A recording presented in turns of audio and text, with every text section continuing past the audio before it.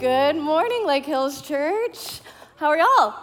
You look good. Glad you're here. I'm glad to be here too. My name is Whitney Wiseman, and I am on staff at Lake Hills Church. My family has been a part of the Lake Hills Church family for 12 years, which is weird because I'm like 19. And actually, that's not entirely true. My husband and I have been a part of the Lake Hills Church family for 12 years. Lucy has been a part of the Lake Hills Church family for 1 year last week. And Byron is our 3-year-old. And we are so blessed by LHC Kids and really just to be a part of this church. And I'm so excited to be with you this morning. And as we get started, let's pray together. God, we thank you, Lord, for being a way maker, God, a miracle worker. Lord, we stand in awe of you. And Lord, we love you. We thank you for the opportunity for us to gather together on Sunday mornings to worship you, to learn more about you, to see your face a little more clearly. And God, that is my prayer this morning, that we would see your face a little more clearly today. We ask all of these things in your name. Amen. All right, I'm going to start by polling the congregation here. Raise your hand if you have 20/20 or better vision. Let's see. See, I don't, so I can barely see you guys. Okay, so a few of you. So by a show of hands, who struggles like me to see the big E at the top of the eye chart? Yeah, see, you guys are my people. You get it. The struggle is real sometimes, and no more so than during the summer seasons, because as a child growing up, I got my first pair of glasses in kindergarten. They were purple sparkle, very cool, but not quite as cool as my next pair of glasses that took me from first grade all the way to 6th grade when I got contacts. And these glasses were super cool. They were round wire rim glasses before Harry Potter was cool, and they were tortoiseshell, so they matched everything. Very chic. I loved these glasses so much. Every year when our insurance re-upped and I could get a new pair of glasses, I said, no thank you, I already have the best pair of glasses. And so I wore these glasses all the time, but I mentioned summer is kind of a hard season because of swimming. You can't wear glasses when you're swimming. So I came up with a strategy. I would put my glasses on the edge of the pool, I would swim with my friends, and then I would come back and hope that they were there waiting for me when I was ready to get out, and that worked really well. Until this one time at summer camp, when I put them in the side of the pool next to the big 4. It was big enough, I was hoping I would be able to see it. So I made my way back to the edge of the pool after sharks and minnows and Marco Polo and all that. And I climbed out next to the big 4 and crunch. Just smashed my glasses into a million pieces, which was very tragic because I didn't have a backup pair, because why do you need a backup pair when you have the best pair of glasses ever? So I didn't have a backup pair, and I remembered 2 things about the rest of that week at summer camp. One was having to call my parents on the camp payphone to tell them that I broke my glasses, and if you're a student, you can ask your parents what a payphone is on the way home. And the second thing I remember is my friends having to lead me around camp to make sure I didn't bump into a tree or walk into someone else's cabin. The struggle was really, really real that summer. But a lot of you can relate to that disorienting feeling of waking up and not being able to see where you are or what's going on until you put your glasses or your contacts in. Some of you are lucky enough to not know what that is like. But one thing that we all can relate to is the fact that we live in a broken world. And part of that brokenness is spiritual blindness. And that spiritual blindness affects how we see and relate to God. It affects how we see and relate to one another. And it affects how we see and understand our purpose and our mission, ourselves. We are going to take a look at Acts chapter 9 today and look at the story of Saul, who saw the face of Jesus. Saul tells us that the solution to spiritual blindness is seeing Jesus. So if you are just tuning in online, we're glad that you are here. If you're in the house today, also glad that you are here. If you've missed the last couple of weeks, you've missed a lot of exciting stuff that happened in Acts for the early church. We saw Jesus' ascension into heaven. We saw the pouring out of the Holy Spirit onto the disciples that gave them power to do miracles and boldly preach the good news of Jesus. And because of that, we saw the church grow exponentially. And along with that church growth, we saw some serious growing pains. One of the growing pains that we highlighted last week was the killing of Stephen, a church leader, one of the first martyrs, the first martyr recorded, who boldly proclaimed his faith and was killed because of that. And the end of that story ends in Acts chapter 8. In verse 1, it tells us that those who were throwing stones took off their coats and laid them at the feet of a man named Saul. Saul, who the scripture says heartily agreed with the killing of Stephen. So that's our first introduction to Saul. So if you have your Bibles, we're going to pick up from there, and we're going to start in Acts chapter 9. And we're going to look at verse 1. So meanwhile, Saul was uttering threats with every breath and was eager to kill the Lord's followers. So he went to the high priest. He requested letters addressed to the synagogues in Damascus, asking for their cooperation in the arrest of any followers of the way, those who followed Jesus, any followers of the way that he found there. He wanted to bring them, both men and women, back to Jerusalem in chains. To say that Saul is a man on a mission is an understatement.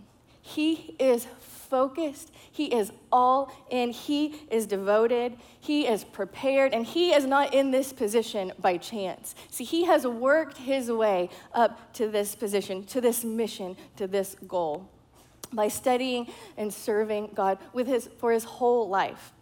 We get a snapshot of Saul from his own perspective in Philippians 3. So listen to this. He says this of himself: I could have confidence in my own effort if anyone could. Indeed, if others have reason for confidence in their own efforts, I have even more. I was circumcised when I was 8 days old. I am a pure-blooded citizen of Israel, a member of the tribe of Benjamin, a real Hebrew if there ever was one. I was a member of the Pharisees who demanded the strictest obedience to the Jewish law. I was so zealous that I harshly persecuted the church, and as for righteousness, I obeyed the law without fault. That is quite the resume. That is a lengthy list. One thing that is not on that list, humility. He's not even pretending to humble brag. There's no hashtag blessed at the end of this tweet. He has put it all out there. And anything that you could bring, he has done it better, he has done it faster, and he did it before you. He is not joking around. He does acknowledge that some of these privileges he's had from birth. He says he was circumcised on the 8th day. So literally, he starts off better than you. From the very beginning, he is ahead of the game. He's a part of God's chosen people, the people of Israel, from the tribe of Benjamin, a tribe that was held with great esteem. He is a Hebrew of Hebrews, a Hebrew son to Hebrew parents, and he hasn't adopted any of the ways of the world into his life. Other achievements he accomplished on his own accord. Those include being a Pharisee, a member of the strictest sect of Judaism. He is a persecutor of the church, and he has a flawless record when it comes to obeying the law. His report cards is gold stars across the board. He is a man on a mission, and he will stop at nothing and for no one to accomplish his goal. And that is who we're working with this morning. We're going to pick up in verse 3. As he was approaching Damascus on this mission, a light from heaven suddenly shone down around him, and he fell to the ground, and he heard a voice saying to him, Saul, Saul, why are you persecuting me? Who are you, Lord? Saul asked. And the voice replied, I am Jesus, the one you are persecuting. Now get up and go into the city, and you will be told what you must do. The men traveling with Saul stood there speechless. They heard the sound, but had not seen anyone. Saul got up from the ground, but when he opened his eyes, he could see nothing. So they led him by the hand into Damascus, and for 3 days he was blind and did not eat or drink anything. Saul thought he had it all figured out. He thought he had it all down. He thought he knew it all. He was confident. He uses that word in Philippians, confident, like 2 or 3 times. He is confident in his convictions. And he dove wholeheartedly and headfirst into his mission. And then his world got rocked, and that mission got interrupted. And everything he thought he knew for certain was turned upside down. He was so consumed with obedience to the law that he was blind to the truth of the one true God, the God he was set out to serve. Have you ever gone full force into something, like really committed and felt really good about it, only to maybe it didn't work out so well on the backside? I feel like these guys can relate. Check this out. The ball knocked out of bounds. Last time by Portland. The pain has seen Dwayne Wade smell that all the way through. And a flat tire on the way up for Dwayne Wade. This was a no-doubter, but that day's gone. Steal by DeRozan. And he spins it in. Blows the layup. Now Hardaway drops it off for Jason Smith. Hardaway in a similar situation last night, Clyde. Right. Let's take a look at DeRozan. He can jump. The Western Conference All-Star. Oh, Spates turned back. Well, I believe he was turned back. By the rim. Yes. Ian Clark for 3. Steve Kerr, just a moment. This is Spates. Yes, the rim with the rejection. We'll be right back. I love that, that slow motion, because sometimes when I feel really good about something and then I realize this is not gonna work out, but it's too late, we're already there. And also my favorite, the spin move. He was feeling really good about that one, but that did not work out so well. But maybe if sports aren't your thing, let's take a look at this image of Brittany and Justin. See, these guys really went for it here, yeah? They were feeling the denim look. And there is something that seems kind of right, but also so wrong. And I'm not saying that this was the final nail in their coffin, but it probably was the final nail in the coffin of their relationship. It's funny when it's fashion, and even embarrassing when it comes to sports or you're on a stage. But being wrong about something that you feel so strongly about, when it comes to our convictions, it can be devastating. It can be earth-shattering. It's certainly disorienting. Saul is on a road to Damascus to complete a mission, not just to defend his beliefs, not just to defend his way of life, but to defend the God of Israel. And as he marches onward, I can just see him focusing with each step. He feels like he is getting closer to his mission. He marches on, and he marches on, and he maintains his focus, and he does what one might do when they're trying to keep their focus on God. He's probably quoting scripture to himself, scripture that he learned as a child in Vacation Bible School. He may be singing hymns of praise, likely from the Baptist hymnal, and he is probably praying prayers for God's favor and God's power and God's presence, perhaps even to see God's glory as he marches on towards this mission. And then suddenly, his mission is interrupted by a bright light. And I wonder that if he thinks maybe his prayers are coming true, maybe, just maybe, he is catching a glimpse of the glory of God. Maybe all the things that he has worked for, finally he's seeing a reward. So he marches on, he steps into the light, and he looks up, and he does indeed see the glory of God. And in the light, it is the face of Jesus. And that is not who Saul expected to see. Can you even imagine? That's a lot to process. I can't, thinking about all the things that could be going through his mind. I have to be honest, I can imagine at least some of what Saul might have been feeling, because I have had the images that I have built of God up in my mind, shaped and torn down and rebuilt and broken and built again. I'll never forget my first day of seminary in Systematic Theology 1. Our professor said, the words that we use will never fully exhaust who God is. And I thought, well, why am I here?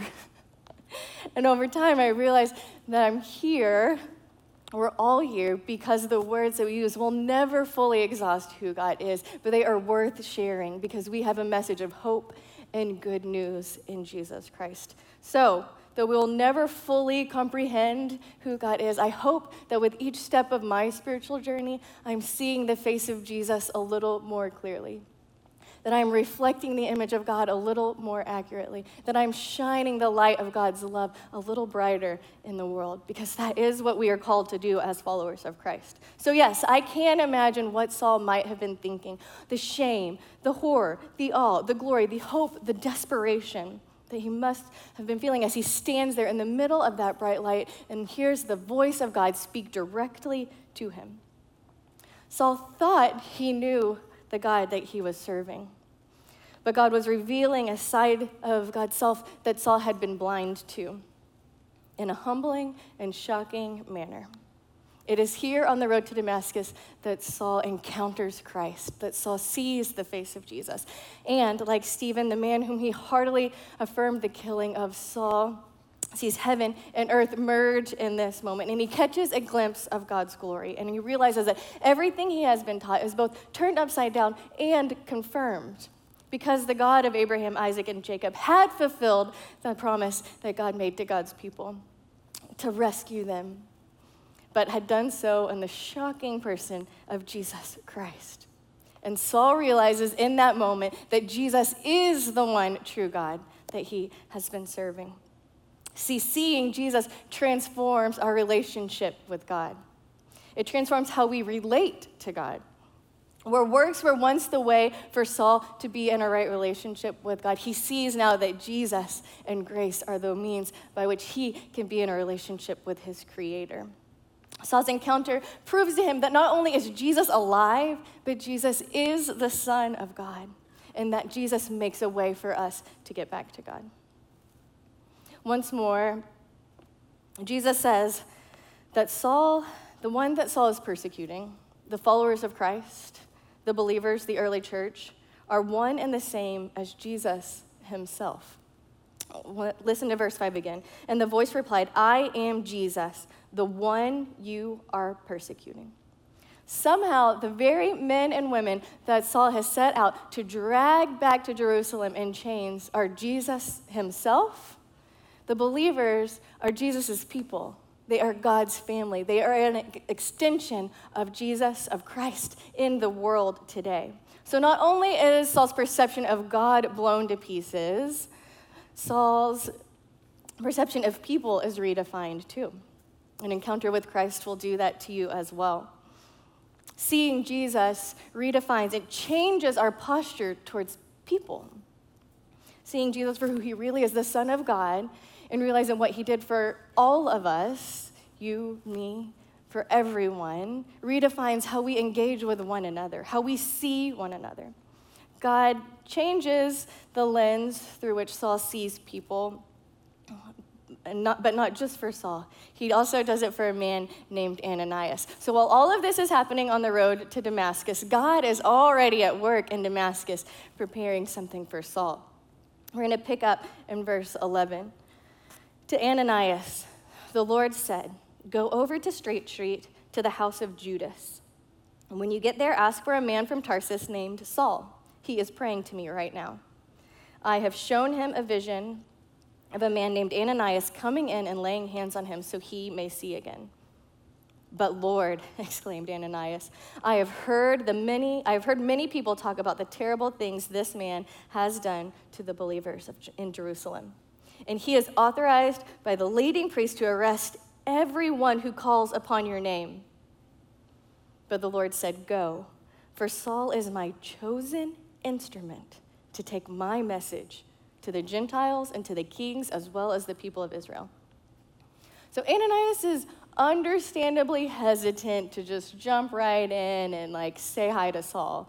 Saul poses a real threat, not just to him personally, to his family, but to all of the believers that are in Damascus. And personally, I am surprised that there are any believers left in Damascus, because if I had heard this guy was coming and what his mission was and who was supporting him, I would have packed up my family in the minivan and gotten out of there. But a vision from Jesus changes the way Ananias sees Saul. If Jesus' followers are an extension of himself, Saul, having met Jesus on the road to Damascus, would now be enveloped into that fold, would be a part of God's family. So, with a new lens, Ananias obeys. Let's read verse 17. Then Ananias went to the house and entered it. Placing his hands on Saul, he said, "Brother Saul, Jesus, who appeared to you on the road as you were coming here, has sent me so that you may see again and be filled with the Holy Spirit." Immediately, something like scales fell from Saul's eyes, and he could see again. And he got up and was baptized. Brother Saul is what Ananias says. Brother Saul. Not like my bro from the neighborhood or like old frat bro, like brother as in part of this family. Like, come again? Like, are you kidding? Ananias realizes that Saul is now a part of this family, and he welcomes him into that kinship. Ananias, who was once afraid of Saul, now sees him as a brother with a shared mission. Seeing Jesus transformed how Ananias related to Saul, and because of his obedience, scales fall from Saul's eyes, and his eyes are open to a brand new world, and a new reality where Jesus is king and grace abounds for all people. There is a Jewish French philosopher named Emmanuel Levinas. Emmanuel Levinas lived through the Second World War, and he survived that war because he was taken as a prisoner of war. He lost family in the camps, and that is the lens through which he develops his philosophy called face-to-face philosophy. So having seen the horrors of this, of the Holocaust and the war, he develops this lens where one engages with another. They are seized by the face of the other and respond in love, he believes. He says that we are ordered and ordained to act in service and giving to the other. That when we see the face of the other, we're not just seeing their face, we're seeing the backside of the face of God, which is a reference to Moses seeing God's glory as he's tucked in a rock. So we see the backside of the face of God, and we are seized by that. We are compelled to respond with service and giving. I love this idea. I feel like it has really resonated with me because my life has been changed by the love of God, and Christ's love compels me to see people in a new way. Compels me not just to see people in a new way, but to interact with people, engage with people in a new way. Through the lens of the gospel, I offer care and compassion and love, not just for Christ, but as though that person were Christ himself. Matthew 25:40 tells us, "I tell you the truth. When you did it to one of the least of these, my brothers and sisters, you were doing it to me." Seeing Jesus transforms the way Saul saw God, how Saul related to God. Seeing Jesus transformed how his posture towards people, how he related to people, allowed him to recognize the image of the divine in each person, to recognize that they are worthy of dignity and in need of God's grace and the good news. So let's see what he does when he recognizes that need. In verse 19, Saul spent several days with the disciples in Damascus. And at once he began to preach in the synagogues that Jesus is the Son of God. And all those who heard him were astonished. "Isn't he the man who raised havoc in Jerusalem among those who call on his name? And hasn't he come here to take them as prisoners to the chief priests?" Yet Saul grew more and more powerful and baffled the Jews living in Damascus by proving that Jesus is the Messiah. Seeing Jesus redefined how Saul saw himself. It redefined his purpose and his mission and his goal. Saul does a complete 180 here. He goes from one who was out to kill and destroy to one who would preach a message of hope and life. One who was focused on works and the law to one who had grace enough to share. One who tried from his own accord to one who trusts in God. From one who closed the door to protect God's chosen people to one who would open the door and share the good news with the world. From one who walked in darkness to one who walked in light. From one who was blind to one who could now see. You see, seeing Jesus exchanges our identity. Acts 13:9 tells us that Saul even got a new name. You may have heard of Paul. Same guy, new name, new job. He became known as Paul, and he did indeed become God's instrument to the Gentiles to tell that good news. He became one of the greatest missionaries. And he wrote letters to the early churches that would make up a significant portion of our New Testament that we read today. In Romans 1:1, he identifies himself as Paul, a slave of Christ Jesus, chosen by God to be an apostle and sent out to preach the good news.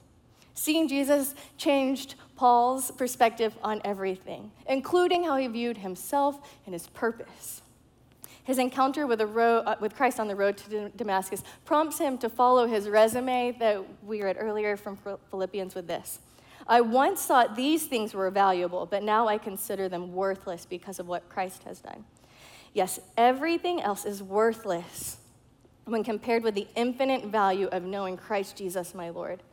For his sake, I have discarded everything, counting it all as garbage, so that I could gain Christ. Garbage. It's all garbage, he says. Saul is evidence that God can soften even the hardest hearts, that God can save the most violent, the most resistant, the most stubborn. God can redeem and exchange our identity. Paul himself wrote to the Corinthian church that the old has gone and the new has come. When you and I see the face of Jesus, when our eyes are opened to the glory and the goodness of God, in that moment, we, like Saul, have the opportunity and responsibility to respond. We respond like Saul did by making a 180. We respond with repentance. That's exactly what repentance means, to be going one way and to turn and to go the other way. Seeing Jesus requires a response. And not responding, by the way, is still responding. So like Saul, when we see Jesus, when we know Jesus, our identities change and we make a 180. We become people whose hearts beat for others to know the love of Christ.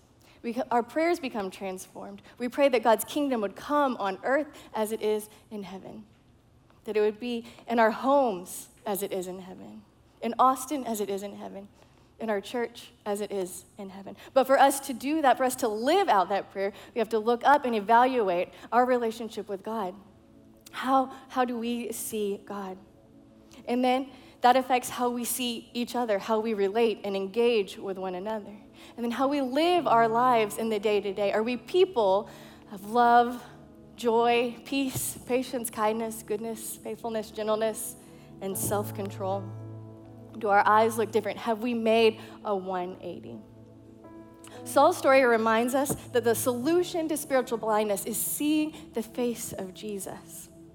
It's also a story of what God can do with ordinary people like you and me who encounter an extraordinary God. It reminds us that none of us are too far, or too good, or too bad, or too smart, or too stubborn. Because wherever you are, God will meet you there. When we see Jesus, when we really see Jesus, it isn't that different from Saul's encounter with Christ. We may not step into a blinding light, but when you see the face of Jesus and respond with repentance, you step into the light of God's love, a light that you have to share with others. What God did for Saul, God wants to do for you. And what God did through Saul, God can do through you as well. Would you bow your heads this morning? And as you bow your heads, I'd love to consider what God is showing you today? How is God changing your perspective? Maybe you need to be reminded that you are a child of God, the King of Kings, the living God, that Jesus is Lord. Maybe God is opening your eyes to see people in a new way, an extension of Christ himself, made in the image of the divine, worthy of dignity, in need of God's grace and good news. Maybe God is changing your perspective about God. Maybe your view of God is too small. Maybe you're seeing a side of God that you had been blind to before. Perhaps you are seeing the face of Jesus for the very first time. And if that is you this morning, we want to give you the opportunity to respond. Seeing Jesus requires a response. If you're ready to respond with repentance, to make a 180, to exchange your identity, you can do that right where you are this morning by praying a simple prayer silently in your seat, a prayer that sounds something like this. Jesus, we need you, God. Thank you for showing us your face. Thank you that you came, you died, you rose again. God, that you make a way for us to be in a relationship with our Creator. Jesus, I believe that and I confess you as Lord this morning. I choose to accept the gift of grace that you have given me, and I will follow you with all that I am and this new identity. I thank you for opening our eyes to that need, God, and thank you for making a way for us to be restored. If you prayed that prayer this morning with everyone's head still bowed and eyes closed, congratulations. That is the best decision that you could ever make. That is the best response that you could ever have. And you are now a new creation, a new person. God has exchanged your identity. And we want to celebrate that with you. But before that, we want you to mark this moment. You can mark it by raising your hand.